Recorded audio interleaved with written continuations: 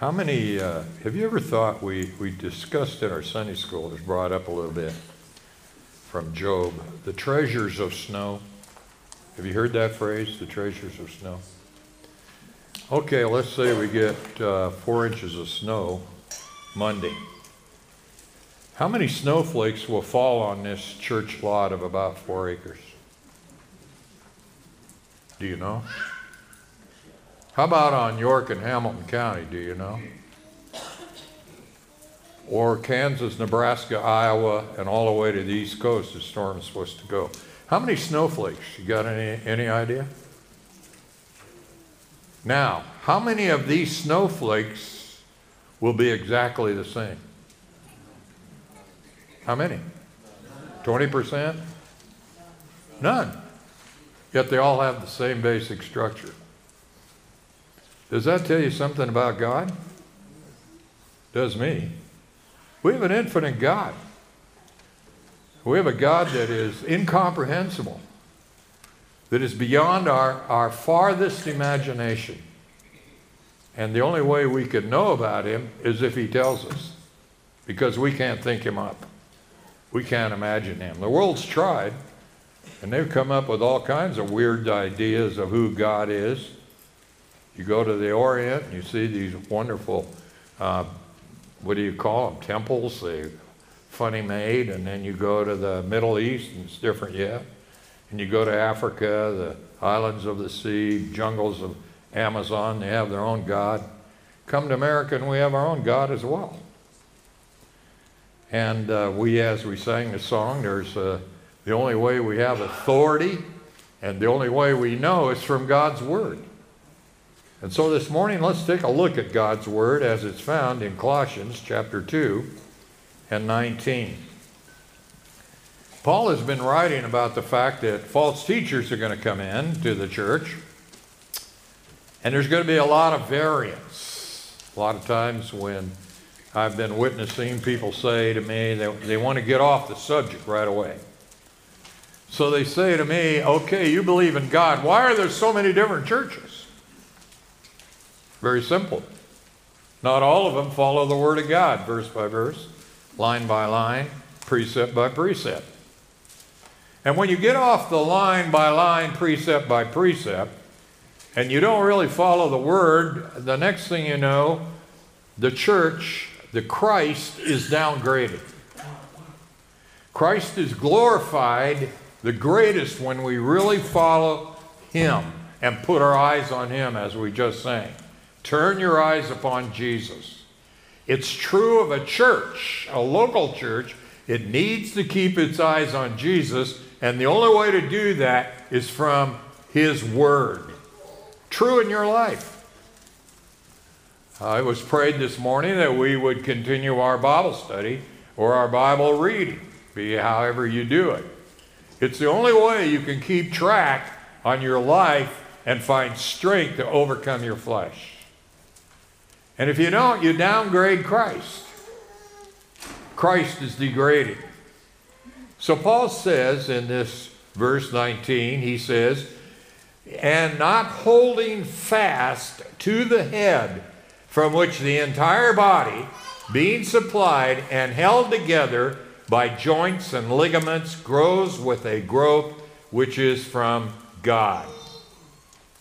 First of all, the first thing we notice here is that Christ alone is the head of the church, not holding fast to Christ.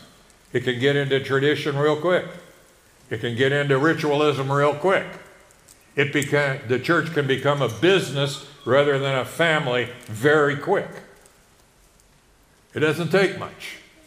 When we get our eyes off Jesus and we get our eyes off the Word of God and we do things which are doing us. So the phrase not holding fast to the head is a present participle which means keep on holding. Keep on holding to the head. Rather than a continual devaluation of Christ as a head of the church, which we've seen in the last 2,000 years of church history. The church is splintered, and all kinds of things, and we have every kind of church under the sun going on at the present time. You want to go to a church that fits your needs, you can find one. But go to a church where the truth is really being preached and proclaimed, and the people are living up to it, and the leaders are following it. It's really rare. As one guy wrote, there's a famine in the land when he spoke of Bible teaching, true Bible teaching. And the one distinctive characteristic of these false teachers, or false prophets, or false churches, is their total or partial denial of Christ's headship, of Christ's loyalty. They assume they have the authority rather than Christ. Look at Ephesians. Turn with me to Ephesians chapter 1. The verses 19 to 23 are all in one context. They're all in one context, but I want to draw out this one verse in Scripture as we go. And he gave him, Christ, as the head over all things to the church, which is his body, the fullness of him who fills all in all. Why are you here? Why'd you come this morning? Because you came because you always come on Sunday? Or you came because you want to come more than Christmas and New Year's? Or Christmas and Easter, I should say. Why are you here? Is it here that you want to fellowship with the believers, be encouraged by them, and encourage one another? And also because you want to know God's Word and be encouraged from the Word of God? He's the head. Christ is the head. He deserves the worship. And he is the one whom God has placed as the head of the church.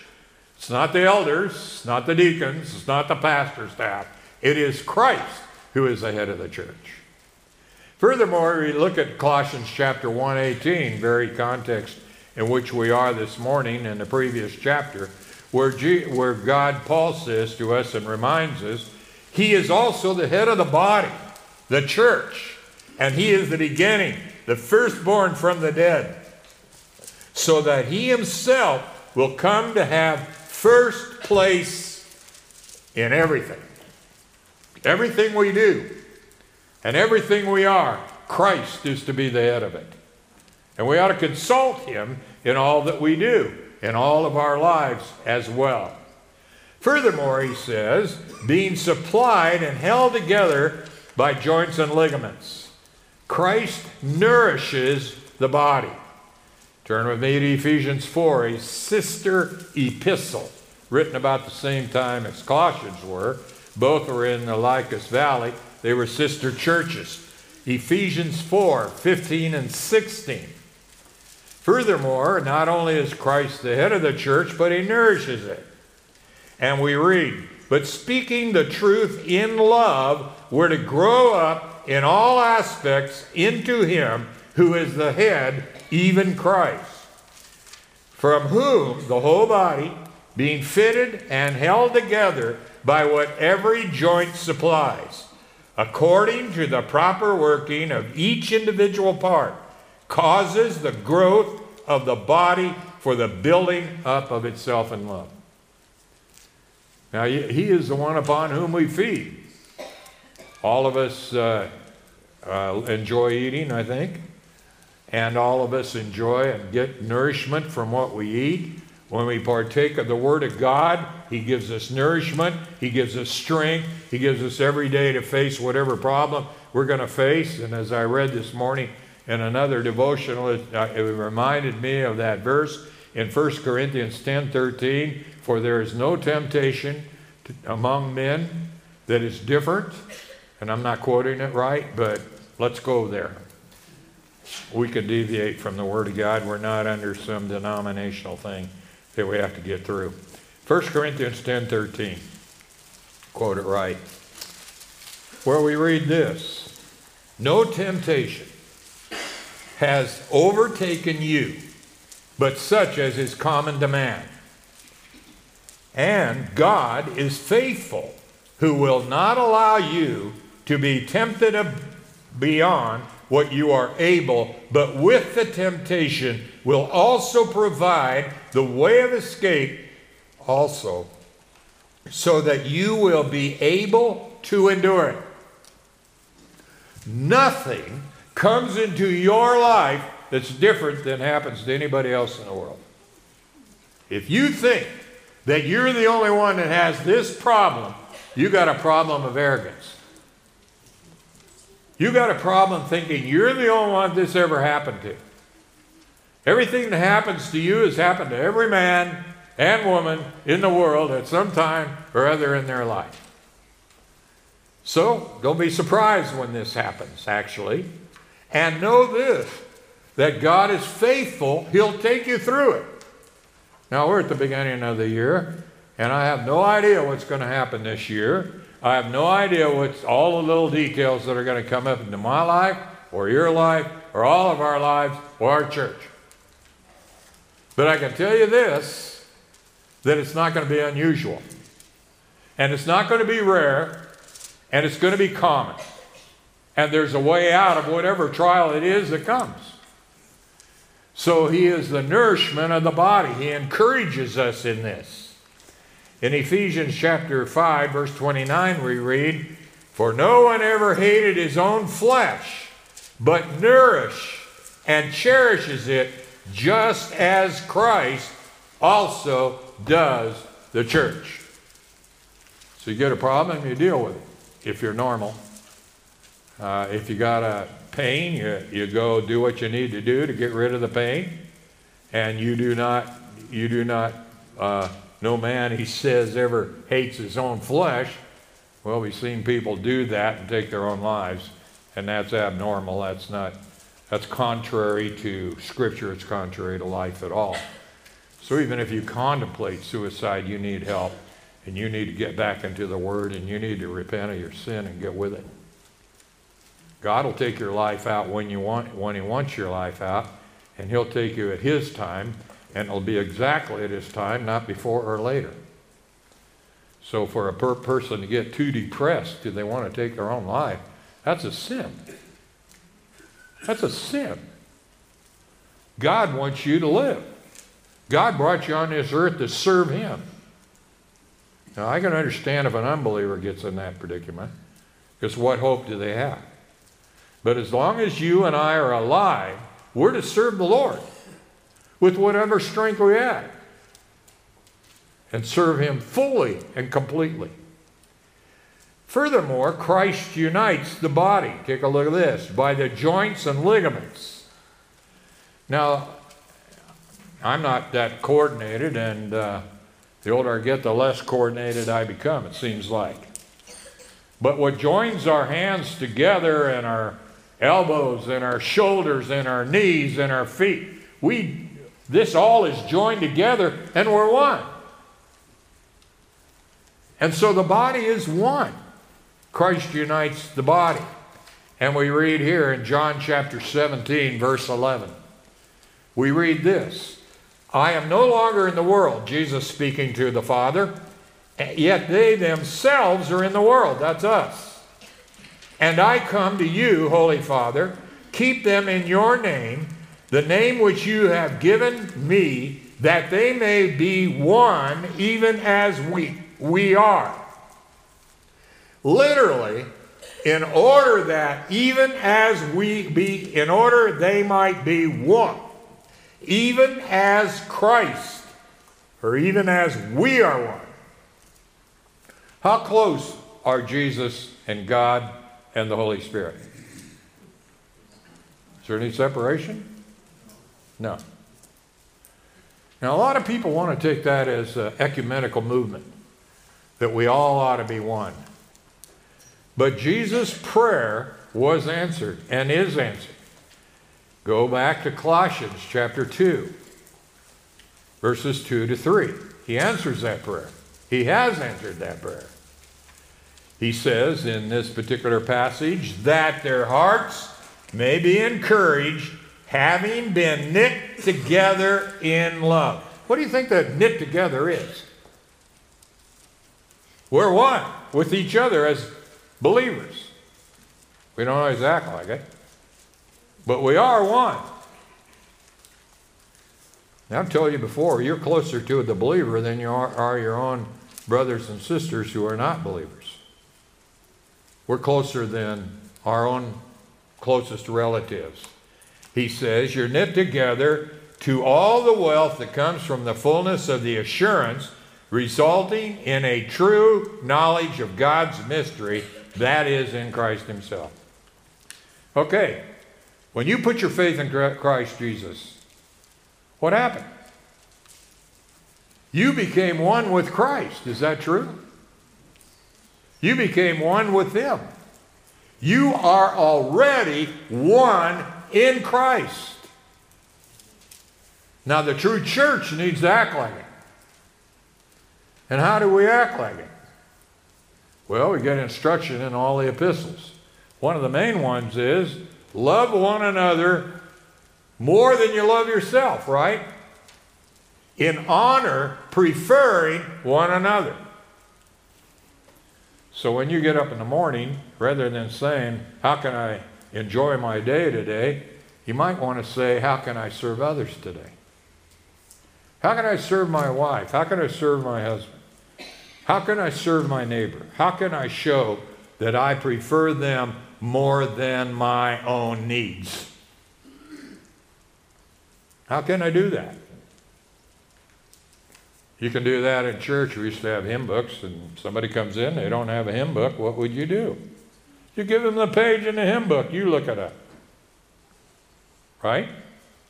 You practice what we would call courtesy. That's just practicing honoring one another and themselves. So when you come in church and you don't have children and you're not sick, you might just move into the center of the church and let somebody else sit, so they don't have to climb over everybody to get there. That's just common courtesy. Or when you meet somebody in the hall, you just don't walk by them. You say hello, or you nod, or you shake their hand. If you know them well enough, you might want to hug them. I'm not of that breed, but you can do that. It's just common courtesy. Honoring one another more than yourself.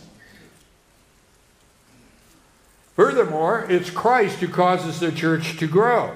We just read that. Growth which grows with a growth which is from God. Who causes the true church to grow?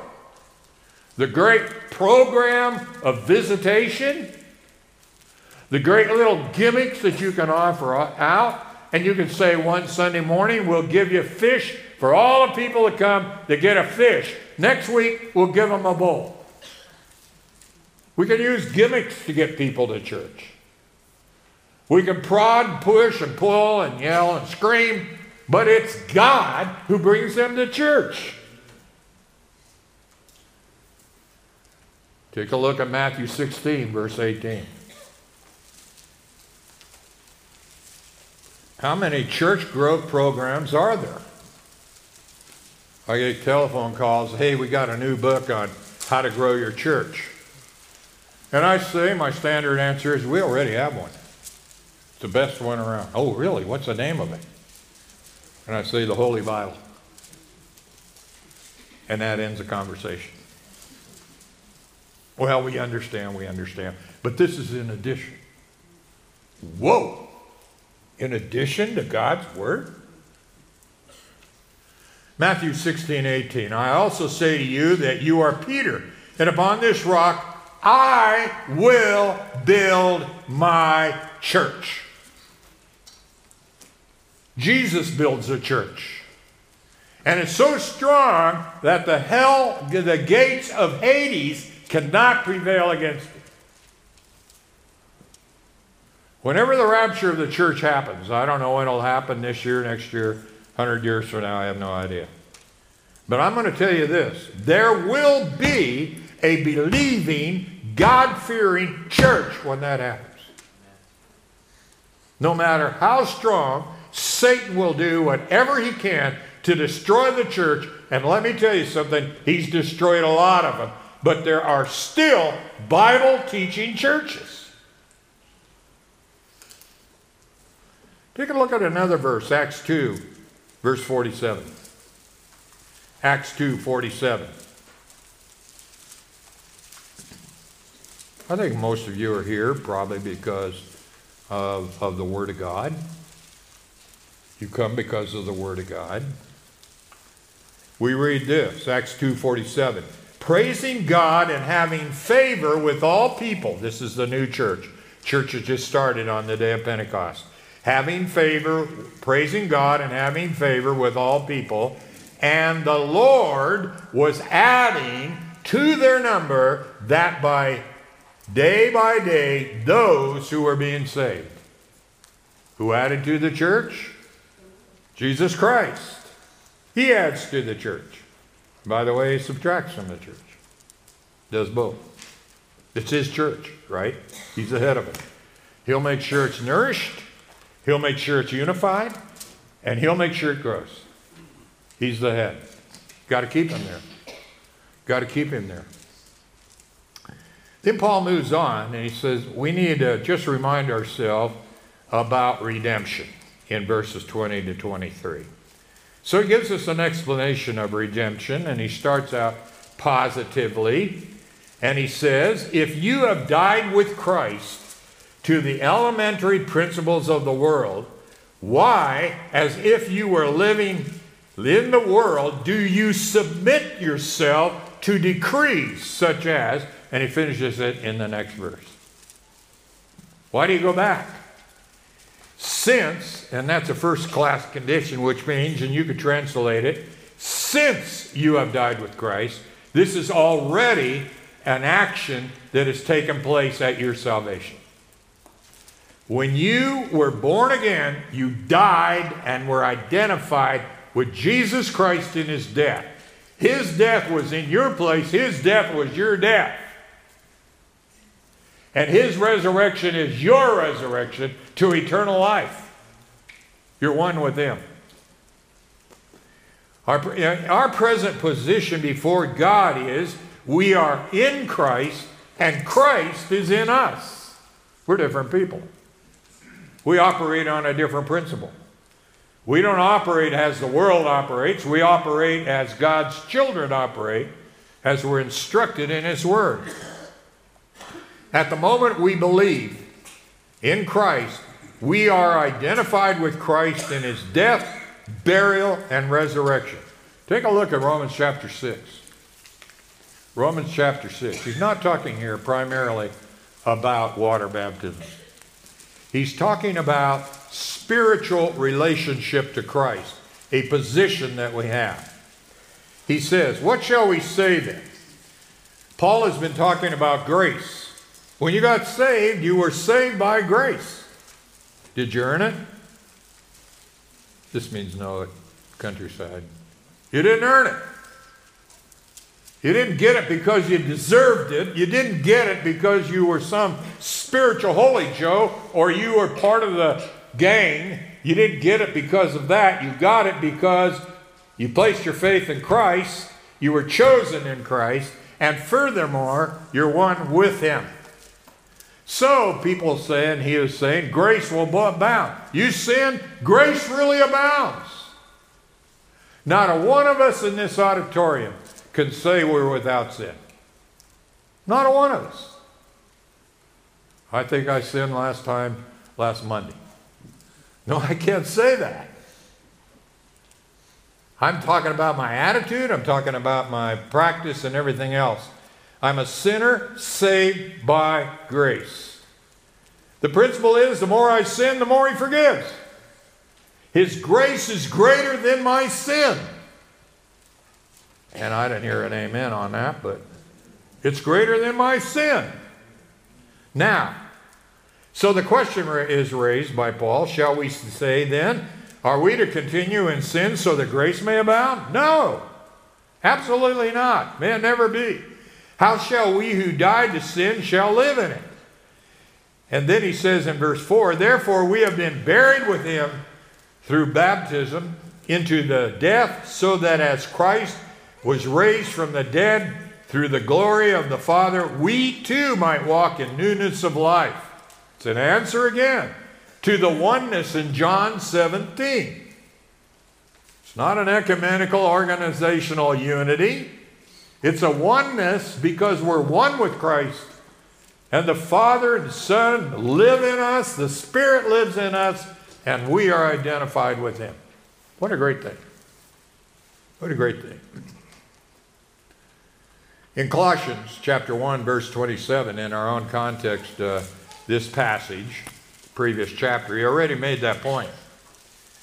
He says, to whom God willed to make known what is the riches of His glory, of this mystery among the Gentiles.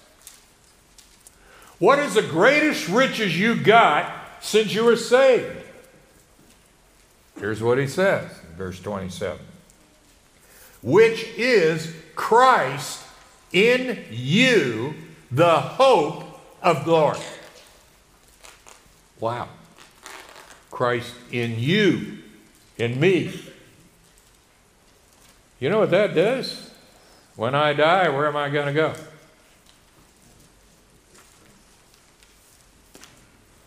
Have any of you been to Sunday school lately? Where am I going to go when I die if Christ is in me? Heaven. I don't have to go through any period of time to prove I'm worth going there. That's already been done. Jesus bought the way. He provided the way, and He came into our lives and lives with us. And we're going to be with Him forever. Can't even blow it. So, the oneness with Christ means we have been separated from the elementary principles of the world. Now, what are the elementary principles of the world? Now, there's a lot of religions, and they're all following the elementary principles of the world. And what are they? Working for your salvation. That's what they all have in common. Every religion in the world works for whatever they think is God, and whatever they think the result will be. They work for it. Now, you know, we talked about the Jehovah's Witnesses, and I haven't had any come to our door since I've lived in Hampton. I guess we're off. They don't have any hope for us there. But why do you, I've heard people say, well, they're so active. We should be more active. Granted, they're active and we should be more active, but you know what? Why are they active? Why are they active? They're working for their salvation. They started out believing if you got saved, you'd be one of the 144,000. Then they got over 144,000. Then they had to change it again and say it's the elite of the elite of the elite that become the 144,000. Sorry, only Jews will be 144,000. 12,000 from each tribe, and they'll all be males. They're out of luck. The point is, the elementary principles is that you think if you go to church enough, you can be saved. If you read your Bible a year, daily, 2 times, you'll be even more saved. Or you believe that you have sinned and you got to do something to make it right, rather than just going to Christ, confessing your sin, and if you have to make it right with somebody else, you're willing to make it right with somebody else. Confessing your sin. That's the elementary principles of the world. When you get your eyes off Christ, it becomes a work thing. It can become a work thing for salvation, and it can become a work thing for sanctification. If it snows 12 inches Monday and you come over to scoop my driveway to gain favor with the Lord, don't come. Come. But don't come because you're gaining points. Got it? Got it? That's the elementary principles of the world. It's grained in the mind of lost humanity that they have to do something to please whatever they think God is. And our God says, it's all done. I provided all your salvation, and I provided all your confession of sin, and I'll give you everything freely, Romans 8. Wow. That's the grace of God. You don't work for that. You thankfully receive it and praise Jesus and His Father and live with the Holy Spirit knowing that.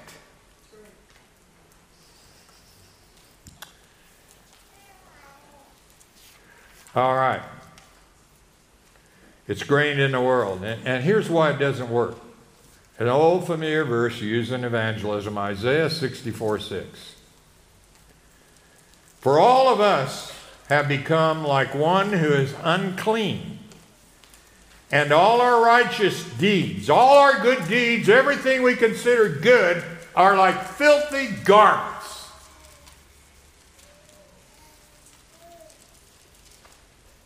And all of us wither like a leaf, and our iniquities like the wind that take us away. Why are you doing what you do? Why are you coming to Awana? Why are you working in Awana? Why are you teaching Sunday school? Why are you here this morning? Because do you come because you have a gratitude that God has done everything for you and you just want to praise Him and thank you for it? Or you come because you think you get a certain amount of points, brownie points, before the Lord? Well, I've done that this morning. I've been to church this morning. Now bring on NFL or whatever you do. Bring it on. I did my duty. Or do you walk home and say, man, I was thankful to meet my fellow brothers and sisters. And I was encouraged by the Word of God, or I was convicted by the Word of God, or I was whatever the Word of God has for me. So I got to read it daily. It's in Hebrews 4:12, it's a discerner of the thoughts and intents of the mind. How many times have I read the Word of God and I thought, oh, brother, there I am. God, I confess my sin of pride, my sin of anxiousness, my sin of covetousness, my sin of greed, my sin of not putting you first and thinking only of myself. How many times you read the Word of God and get struck by that? Of course, if you avoid it, you don't have to worry about it. You can rationalize it out. Romans 3:10 and 12, another very good thing to remember about the world and remember about ourselves and about how our remnants of our old sin nature hang on, and even though we're new creatures in Christ. Romans 3:10, 12 says, as it's written, there's none righteous, not even one. Did you hear that? Not a good person upon the earth, apart from those who have been regenerated and wear the righteousness of God. There is none who understands. There is none who seeks God. All have turned aside. Together they have become useless. There is none who does good. There is not even one. That's done you? Does me. I think, well, there's a good person.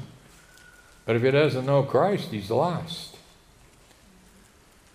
We talked about it in our Sunday school that you can help a person. You can give them food, you can give them medicine, you can help them do what you're going to do, but if they die and they don't accept Christ, what happens? Yeah, they go to hell. And the greatest emphasis on our part ought to be what? Hey, do you know the Lord? Are you ready to go? If something should happen quickly. And it does occasionally. I've escaped death several times by inches. Person sitting right next to me died instantly. And it can happen very quick. And you don't plan for those things. It just happens. Look at, prior to our salvation, we were like children. Only we were slaves under the law. But when we trusted Christ, we became children of God. Look at Galatians chapter 4. Galatians chapter 4, verses 3 to 7.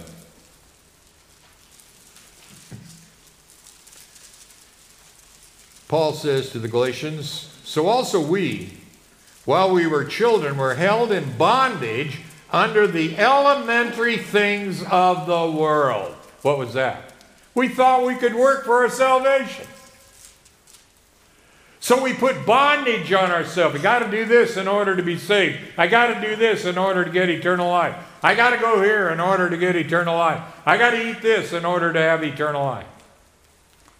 So the religions of the world have put on bondage so that they would have an idea that they could be saved. They made their own law. The law, the Ten Commandments, were too strict, so we modify it to laws we can obey. But we're still under the law, the elementary things. And so, God sent forth His Son. But when the fullness of the time came, God sent forth His Son, born of a woman, born under the law. We just celebrated that a couple weeks ago. So that He might redeem those, buy out those who are under the law, in slavery. How do you get out of slavery? I know slavery is a big issue right now, except that it happened in our country, but we know enough about slavery to say this. How do you get out of slavery if you're a slave? Can you work your way out of it? No. Someone has to buy you out. Someone who is rich can come and say, you know, Joe, I want you out of here. I want you to enjoy freedom. I'm going to buy your freedom. I'm going to redeem you from slavery and make you free. And that's what the Colossians were missing. Being free. Let's go ahead and take a look at that. Take a look at Romans chapter 7, verses 1 to 6. Now, I won't be reading all of that. But here's the gist of the passage. Look at verse 2. For the married woman is bound to the law to her husband while he is living, but if her husband dies, she is released from the law concerning her husband. Verse 6. We have been released from the law, having died to that by which we were bound, so that we can serve in newness of spirit and not in in oldness of the letter. What does that mean? If you're married, you are bound to your wife or your husband how long? Not forever. What ends your marriage? Death. It's over. Marriage is down here only. And I know we have people that are can't wait till they get out of it. And some people don't want to leave it. But the truth is, and at least in the ceremonies I have participated in, we are to promise to each other until what? Death do us part. You're no longer bound. Paul uses illustration in the Christian life. That illustration. Remember in Romans 6 what he said? You died to Christ. You died with Christ. You're buried with Christ. And you rose again. So when you accepted Jesus Christ and put your faith and trust in Him, having repented of your sin, what? You died to the world. You're no longer bound to it. You're free. You're free. And there's a certain freedom that comes. Sorrow, true, and lots of other things, but there is freedom.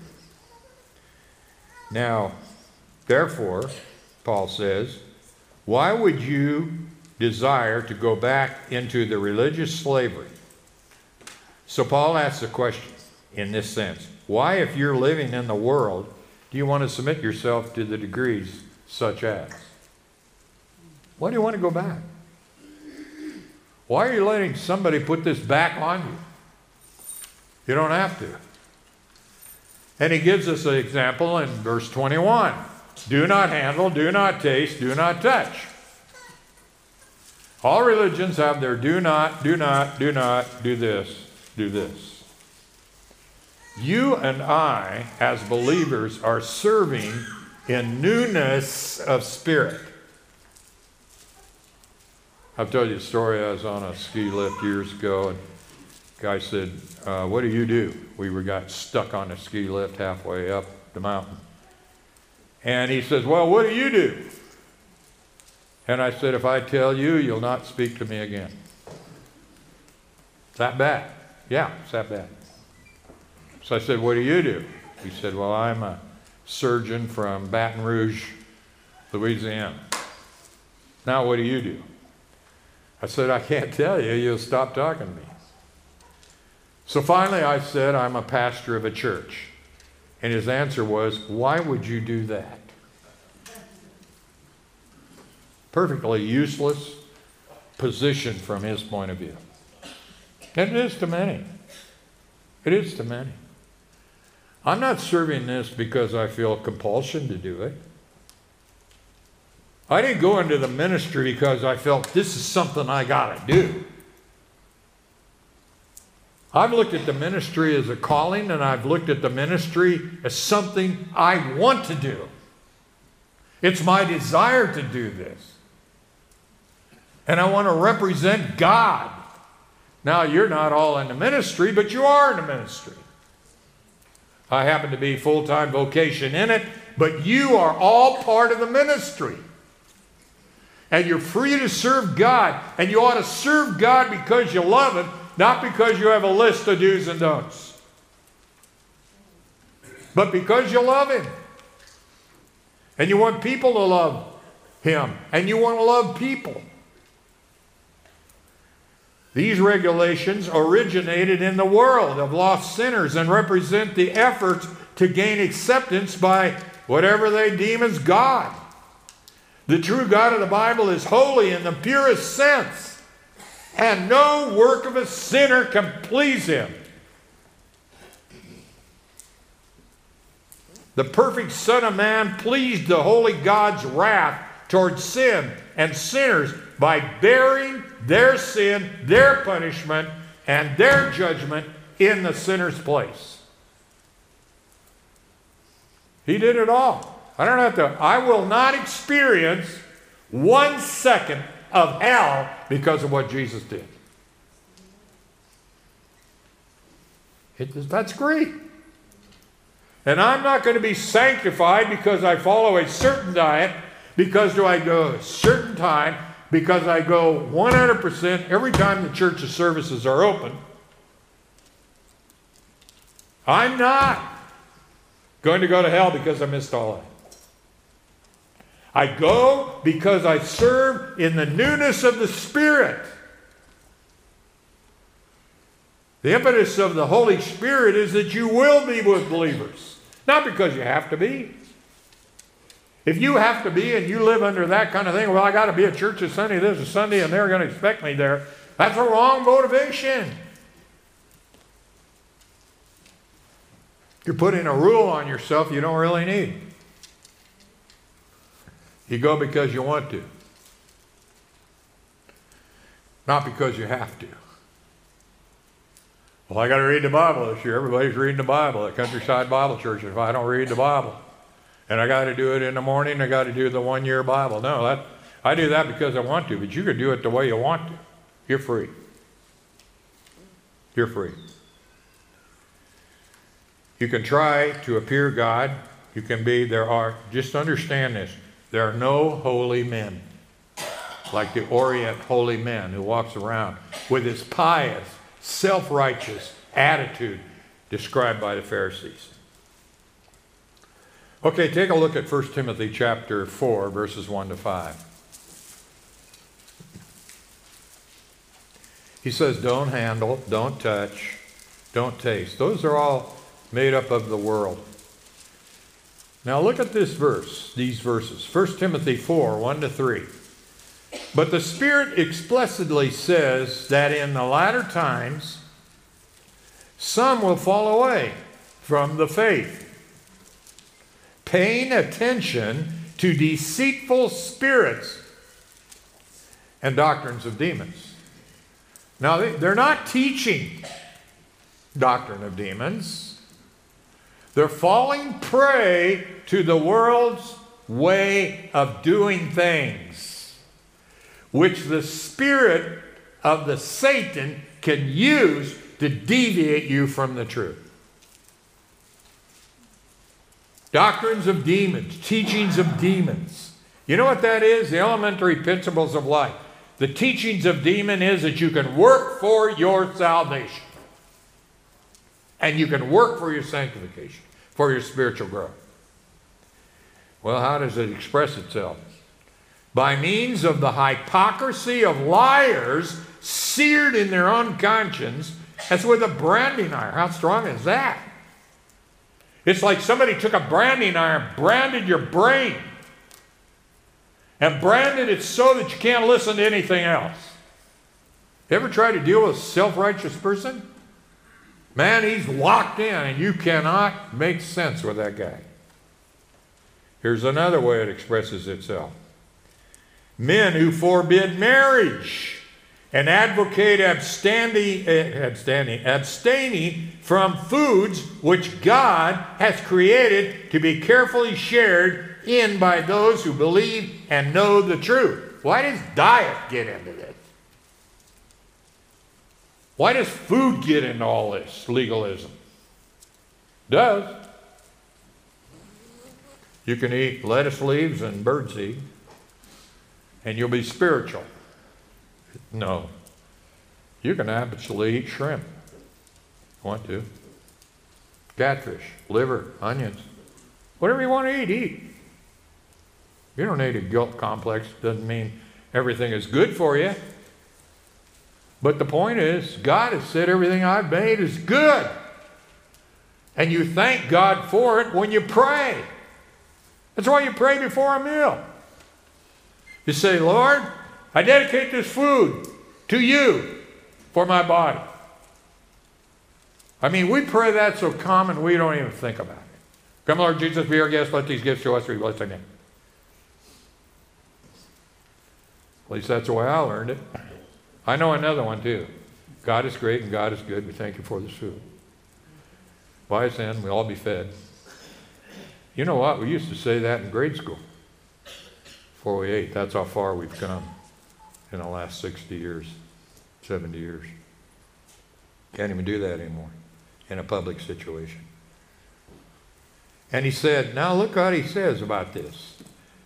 He says, God, those who forbid marriage and advocate abstaining from foods which God has created to be gratefully shared in those who believe and know the truth. You know what?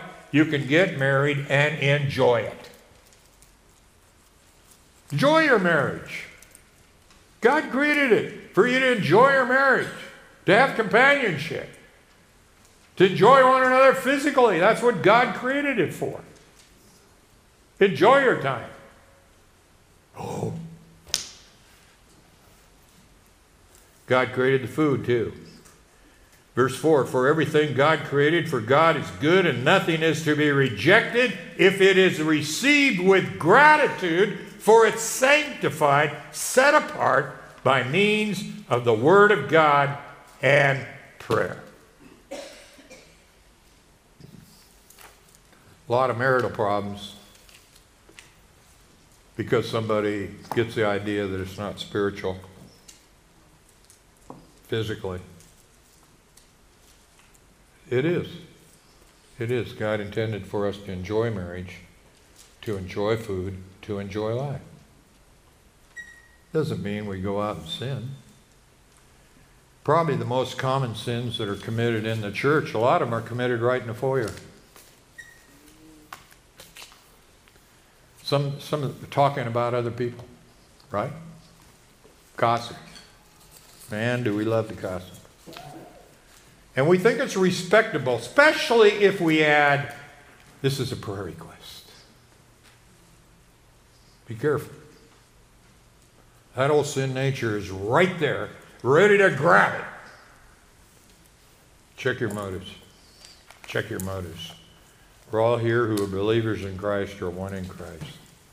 Let's enjoy one another. And let's put each other better than himself. And I'll tell you what, if you really want a grateful and a good and happy life, hold fast to Christ and his word. Let us stand for prayer. Lord, we come to you this morning and we have a lot of things to deal with in our own life. And we don't need to be judging anybody else because we're going to be judged by you. And so we have enough in our own lives, more than we can say grace over for the most part. So help us, Father, not to be legalists and judge one another by what they do, but keep encouraging one another to put Christ first in all. May he be glorified in our lives, and may he not be relegated to second and third place, for we cannot have two masters, as you personally have said, for we will either hate one or love the other, and unfortunately it's always Christ who gets the short end when we put others first. He's put last. Help that not to happen. May every believer here search our own hearts and make sure he is the head of our life in everything we do. And we ask it in Jesus' name. Amen.